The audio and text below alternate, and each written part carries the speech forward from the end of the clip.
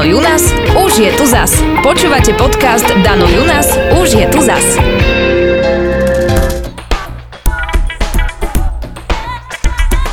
Tento podcast vám prináša 365 Fitko. Nemáš záhradu? Poď makať do fitka. 365 Fitko. Tento podcast vám prináša výživové doplnky Bora 3. Najbližšie k prírode, ako sa len dá. Tento podcast ti prináša cilantro. Chuť a vôňa, ktorú musíš nielen cítiť, ale aj vidieť. Aj dnes vás všetkých pekne pozdravujem. Začnem opäť novinkou z 365 Fitka. Je to kryokomora, milí moji. Už som mu minule spomínal, ale zopakujem. Ceník je veľmi jednoduchý. Jeden vstup stojí 9,90, 10 vstupov 89 a 20 vstupov 159 eur. Má to samozrejme privátny vstup a pre dosiahnutie optimálnych výsledkov odporúčame absolvovať 2 až 3 krát týždenne. A ak by ste chceli náhodou zatelefonovať a ak tam nebude nikto zamrznutý, tak je to 0904 112 201. Ľudkovia moji, ako ste spali túto ďalšiu noc na úsvite 3. tisícročia? Naťahovali ste si údy a mnohým sa v mysli určite vynárali záblesky s ostnatými drôtmi a mrakmi ako hríby ale to sú už našťastie iba zlé sny. Väčšina z nás sa ráno ešte polospiacky dopotáca do kúpeľne, oplachne tvár, spočíta vrásky, sadne k šálke kávy, otvorí kalendár, iPad, mobil, DR či iné zariadenie a akýže to mám dnes program? A na túto otázku znela odpoveď tisíce rokov viac menej rovnako. Ako som sa dočítal v skvelej knihe Noaha Harariho Stručná história zajtrajška, ľudia odjak živa na celom svete trápili a zamestnávali 3 problémy. Epidémie, hladomor a vojny. Boli vždy na vrchole rebríčka a nebolo tomu inak ani v 20. storočí. Generácie stáročiami vzývali všetkých anielov, bohov, svätých, vymýšľali a vyvíjali nástroje, systémy pre sociálnu sféru a nič. Ľudia naďalej kapali ako muchy, od hladu, pre násilie či na epidémie. Počas tisícročí mnohí proroci a myslitelia dospeli k názoru, že to všetko zlo, tie vojny, epidémie, hladomor, musia byť súčasťou akéhosi kozmického božieho plánu, našej nedokonalosti a koniec sveta klope na dvere. Inak sa toho nezbavíme. Avšak 3. tisícročie budí ľudstvo s úplne novým úžasným poznaním. Všimli ste si? Neviem, či a ako si to uvedomujete, ale za posledné 10 ročia sa nám podarilo ovládnuť hladomor, epidémie aj vojny. Jasné, že úplne sa to nepodarilo ešte vyriešiť. Ale zmenili sme to z nekontrolovateľných a nepochopiteľných prírodných živlov na výzvy, ktoré zvládame.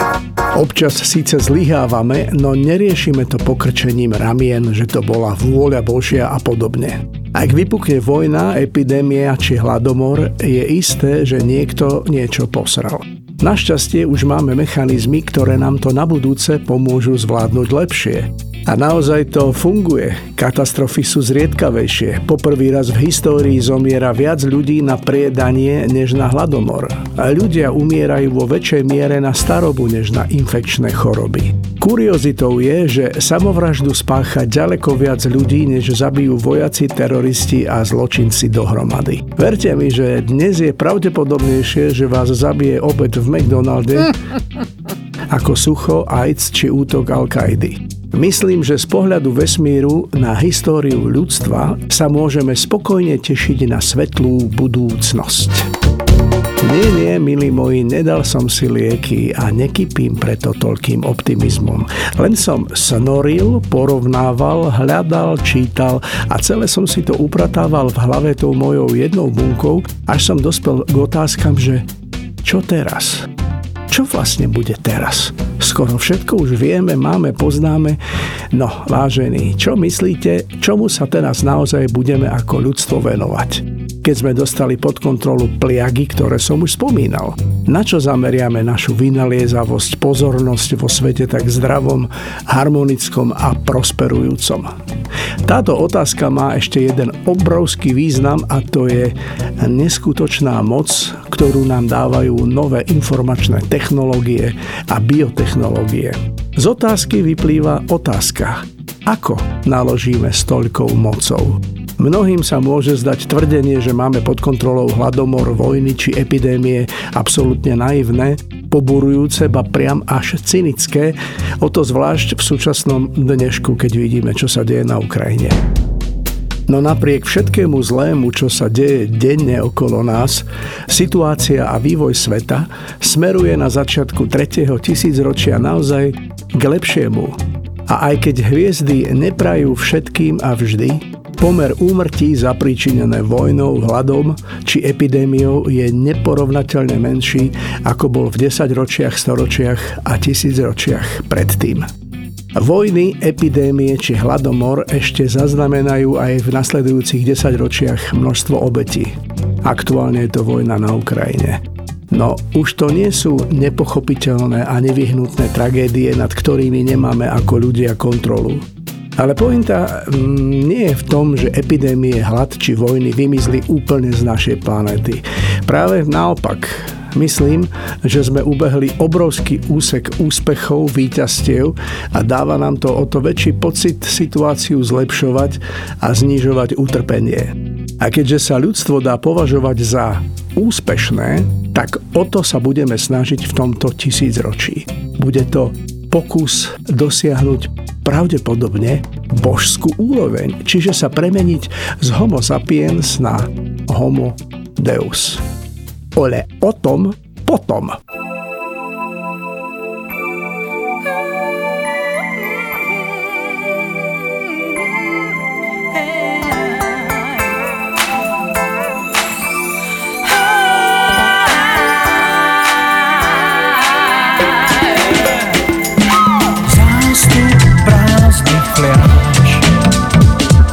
Zvláštna vernisáž, tiene blízkych tiel, búrka v úli včiel.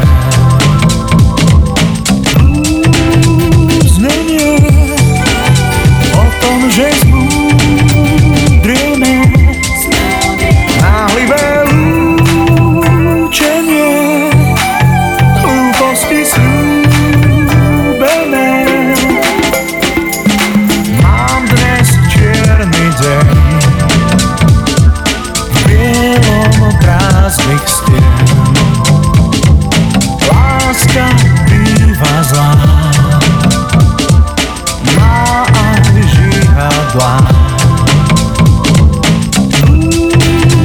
Znenie o tom, že zmúdrieme, náhlivé lúčenie, hlúposti slúbené.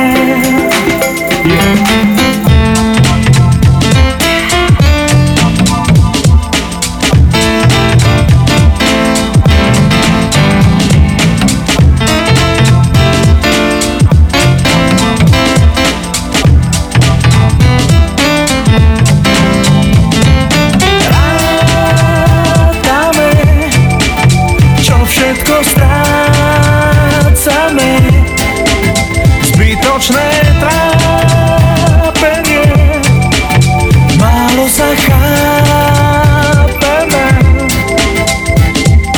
Vôňa žien a vín,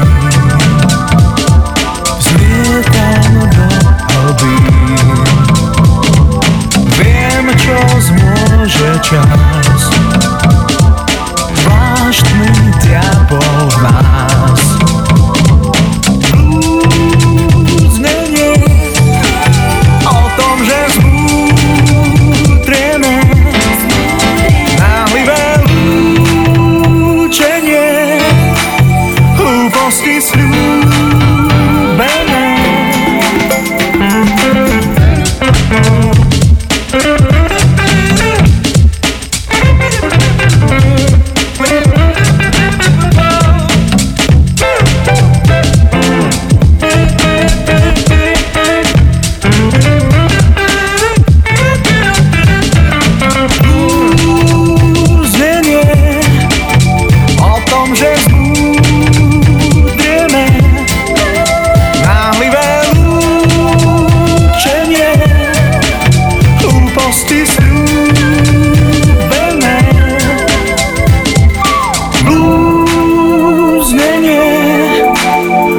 tom, že zmúdreme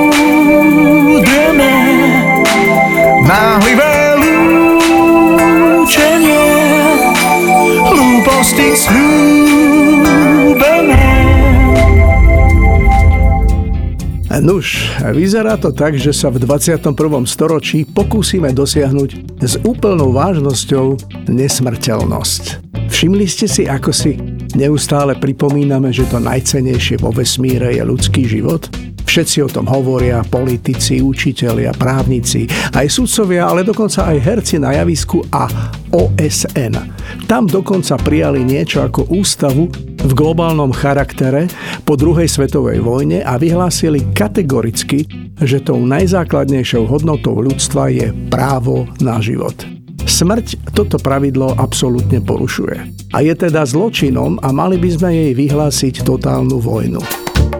Existuje aj taký názor, že ľudia umierajú, pretože to nariadil Boh. A v tej chvíli sa z okamžiku smrti stáva akýsi metafyzický zážitok. No len si predstavte islám, hinduizmus či kresťanstvo vo svete bez smrti. No to je asi pre obrovskú časť sveta nepredstaviteľné. Nebolo by peklo, ani nebo, ani reinkarnácia. Avšak pre modernú vedu, kultúru, pre moderných ľudí je smrť dnes už skôr technický problém, ktorý by sa možno v pomerne krátkom čase dal vyriešiť. Tak sa snažme, vážení, lebo veď človek chodí sem a tam, rieši každodenné problémy, keď v tom spoza rohu vykúkne čierna smrtka a kostnatým prstom zakýva a zavolá: poď, no poď, poď. Ale človek sa v tej chvíli poserie a modlíka: Bože, nie, ešte chvíľku, počkaj, ešte aspoň deň, dva, aspoň hodinku, minútku. No smrtka odvrkne: nie, poďme, musíš, teraz. A tak umierame. Nie, milí moji, ľudia umierajú vždy len kvôli nejakému technickému problému.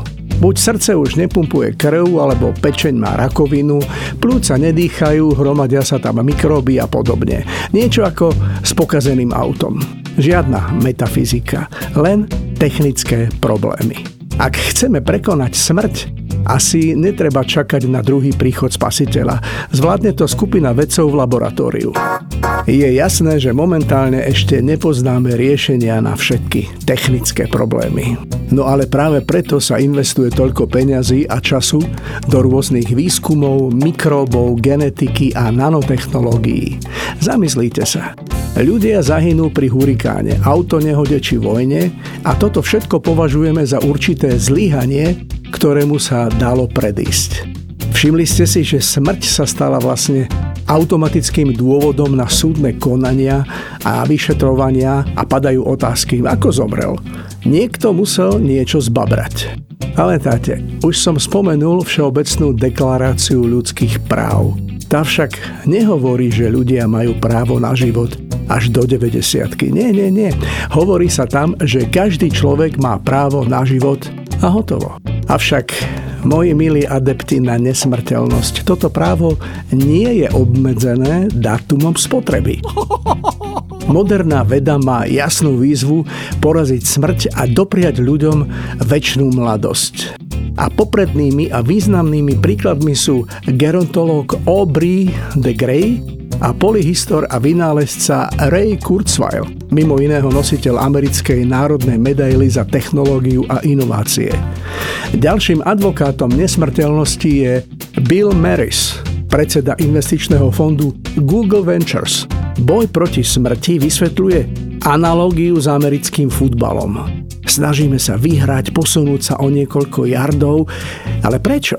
No, je to jasné, lebo žiť je skrátka lepšie ako zomrieť. A preto táto spoločnosť investuje neustále 36% zo svojho 2-miliardového portfólia do vedeckých startupov zameraných na predĺžovanie života. Veda vysiela jasný signál. Rovnosť je prekonaná. V kurze je nesmrteľnosť.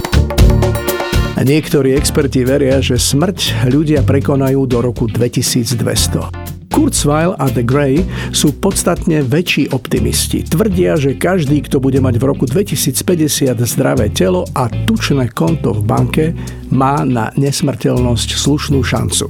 Predstava je asi taká, že napochodujeme každých 10 rokov na kliniku, kde nám doslova spravia generálku, ako na aute.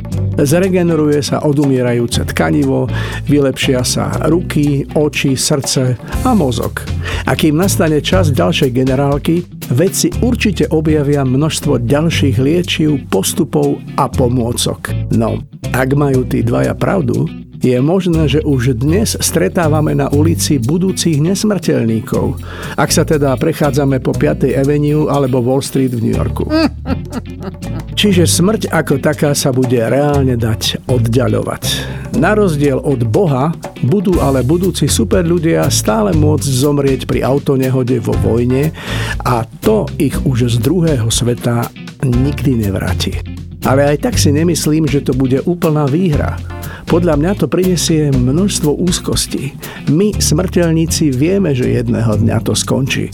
A tak robíme množstvo nebezpečných vecí, ktoré nás strašne bavia. Lezieme na Mount Everest, potápame sa extrémne hlboko, riskujeme na prechodoch, v reštauráciách, vo vlakoch, v lietadlách, v autách. Ale ak by sme verili, že môžeme žiť večne, no tak to by sme museli mať úraz hlavy, aby sme sa s nekonečnom takto zahrávali. Možno by sme mohli začať so skromnejším cieľom. Tak, ako sa nám vek podarilo zdvojnásobiť v 20. storočí, v 21. storočí by sme to mohli skúsiť tiež zdvojnásobiť na tých 150 rokov. Čo poviete? To by bola bomba, ale asi by úplne inakšie vyzerala štruktúra rodiny, manželstva, práce, vzájomných vzťahov. Viete si predstaviť, aké nové vzťahy sa vyvinú medzi rodičmi, deťmi a vnúčatami?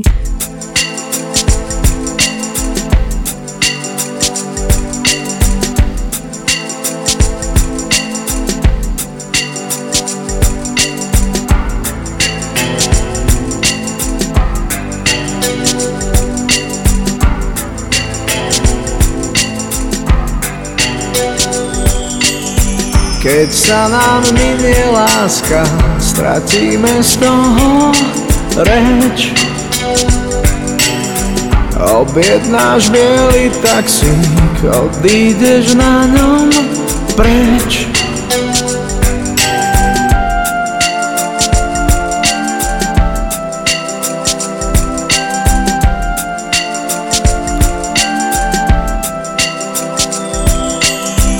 Nebudem ťa viac klamať a držať viac za ruku. Ten biely taxík bude čierne sklamať. Vrany uletia z výfuku. Zalezie ťa do neba a mňa zasa do pekla. Za tou láskou je stále biely dym. Bola si to ty, ktorá si mi utiekla. Som to ja, čo za to zaplatím. Zalezie ťa do neba a mňa zasa do pekla. Za tou láskou je stále biely dym.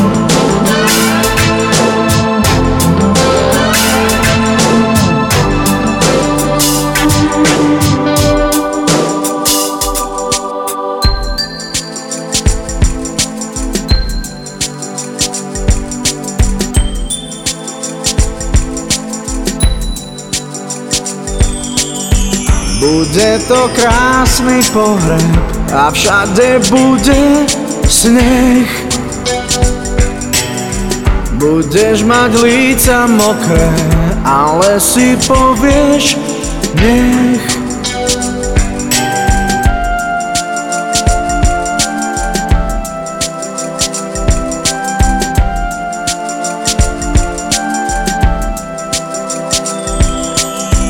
Ja budem dýchať na sklo zo vzdoru a zo zvyku. Ten biely taxík bude čierne sklamať. Odídeš v bielom taxíku, zavezie ťa do neba a mňa zasa do pekla. Za tou láskou veje stále biely dym. Bola si to ty, ktorá si mi utiekla. Som to ja, čo za to zaplatím. Zavezie ťa do neba a mňa zasa do pekla. Za tou láskou veje stále biely dym.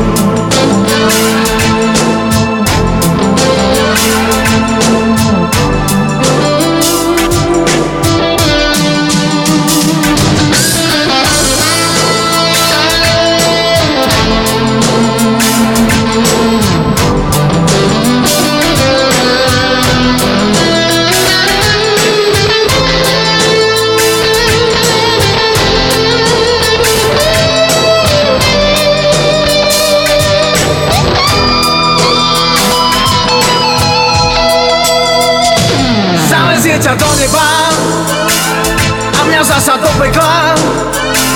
Za tou láskou veje stále biely dym. Bola si to ty, ktorá si mi utiekla. Som to ja, čo za to zaplatím. Zavezie ťa do neba a mňa zasa do pekla. Za tou láskou veje stále biely dym. A viete vy, že keď sa budeme dožívať 150 rokov, tak takto, ako teraz, to nebude môcť fungovať? Je vám jasné, že budete pracovať oveľa dlhšie a budete sa musieť učiť stále nové veci aj v 90-ke, čo bude vlastne stredný vek. Fyzik Max Planck povedal, že veda robí pokroky od pohrebu k pohrebu. No len si predstavte, váš šéf bude mať 120 rokov a jeho predstavy o živote a existencii sa formovali ešte za čias Rakúsko-Uhorska, keď vládol cisár František Jozef I. A to vás môže dirigovať ešte aj niekoľko desaťročí. Alebo taký Putin. Ten by tu bol ešte ďalších 90 rokov. Skúste sa zamyslieť, ak by sa ľudia dožívali 150 a viac rokov, v Moskve by dnes ešte stále vládol Stalin v dobrej forme vo veku 144 rokov. Alebo čínsky Mao Tse-tung, ten by sa tiež ešte tešil zdraviu a ako 129-ročný by držal Čínu železnou rukou za gule. Nie je ľahké žiť s vedomím, že raz zomrieme, ale ešte ťažšie je veriť v nesmrteľnosť a nedočkať sa jej. V roku 1900 bola priemerná dĺžka života asi tak 40 rokov. Väčšina ale umierala na choroby a hlad. Takým, čo sa podarilo uniknúť týmto pohromám, tak tí sa dožili 70 aj 80 rokov, čo je prirodzená dĺžka nášho ľudského života. Napríklad taký Galileo Galilei sa dožil 70 rokov, alebo Isaac Newton 84 a taký Michelangelo dokonca 88 rokov. A to prosím pekne bez antibiotík či transplantácií. Apropo, šimpanzi v pralese sa priemerne dožívajú skoro 60-ky.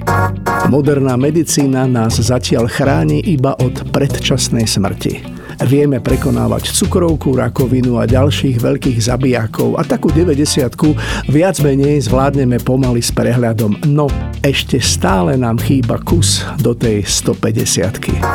Ale každý neúspešný pokus prekonať smrť nás posúva o kúštiček ďalej a približuje k cieľu. Ďalšia generácia vďaka tomu bude útočiť na smrť z lepších a úplne nových pozícií. Naša generácia asi nesmrteľnosť ešte nedosiahne. Aj keď teda ja, musím sa priznať, na tom robím dennodenne. Isté je, že boj proti smrti sa stal hlavným a najdôležitejším projektom začínajúceho 3. tisícročia. Milí moji, máme ideologický záväzok voči nášmu vlastnému životu a nikdy nebudeme nečinne akceptovať našu smrť. Verím, že kým ľudia budú umierať na konkrétne príčiny, budú hľadať spôsoby, ako ich zdolať. No viete si predstaviť väčšiu vedeckú výzvu, ako môcť prelstiť smrť? Alebo myslíte, že existuje výnosnejší trh ako biznis s večnou mladosťou? Niektorí by na to možno neskočili, ale rátam, že drvivá väčšina by zaplatila čokoľvek, A to je nekonečný a nevyčerpateľný trh, viac menej na veky. Jednoducho, ľudia chcú žiť navždy. Preto komponujú nesmrteľné symfónie. Obetujú životy vo vojne, aby ich mená boli nesmrteľné a podobne. Avšak veľkú časť z týchto ambícií poháňa predovšetkým strach zo smrti. Raz sa opýtali známeho herca, komika, režiséra, producenta a proste Woody Allena, ktorý postavil svoju celoživotnú kariéru na strachu. No tak sa ho teda opýtali, či dúfa vo večný život na striebornom plátne. Allen odpovedal, že radšej by ten svoj život prežil vo svojom byte. A dodal, nechcem dosiahnuť nesmrteľnosť prácou. Chcem ju dosiahnuť tým, že neumriem. Keď si ľudia vezmú do hlavy, že majú šancu uniknúť smrti, túžba po živote prevalcuje celú večnú slávu, nacionalistické pamätné obrady a sny o raji, lebo je to chabá náhrada v porovnaní s nesmrteľnosťou. Ako hovorí skvelý izraelský historik Yuval Noah Harari. Ak urobí veda jedného dňa vo vojne so smrťou zásadný krok, vtedy sa skutočný boj presunie z laboratórií do parlamentov, súdnych siení a ulice. Ak bude vedecké úsilie korunované úspechom, prinesie ťažké politické konflikty. Čo myslíte? Viete, čo všetko sa môže stať? Všetky doterajšie vojny a konflikty budú vyzerať ako chabá predohra skutočného boja, ktorý nás všetkých čaká. Boja o večnú mladosť. Nuž, premýšľajte, priatelia. Dúfam, že som vám dal chrobáka do hlavičky. Mám vás veľmi, veľmi rád a teším sa na budúce.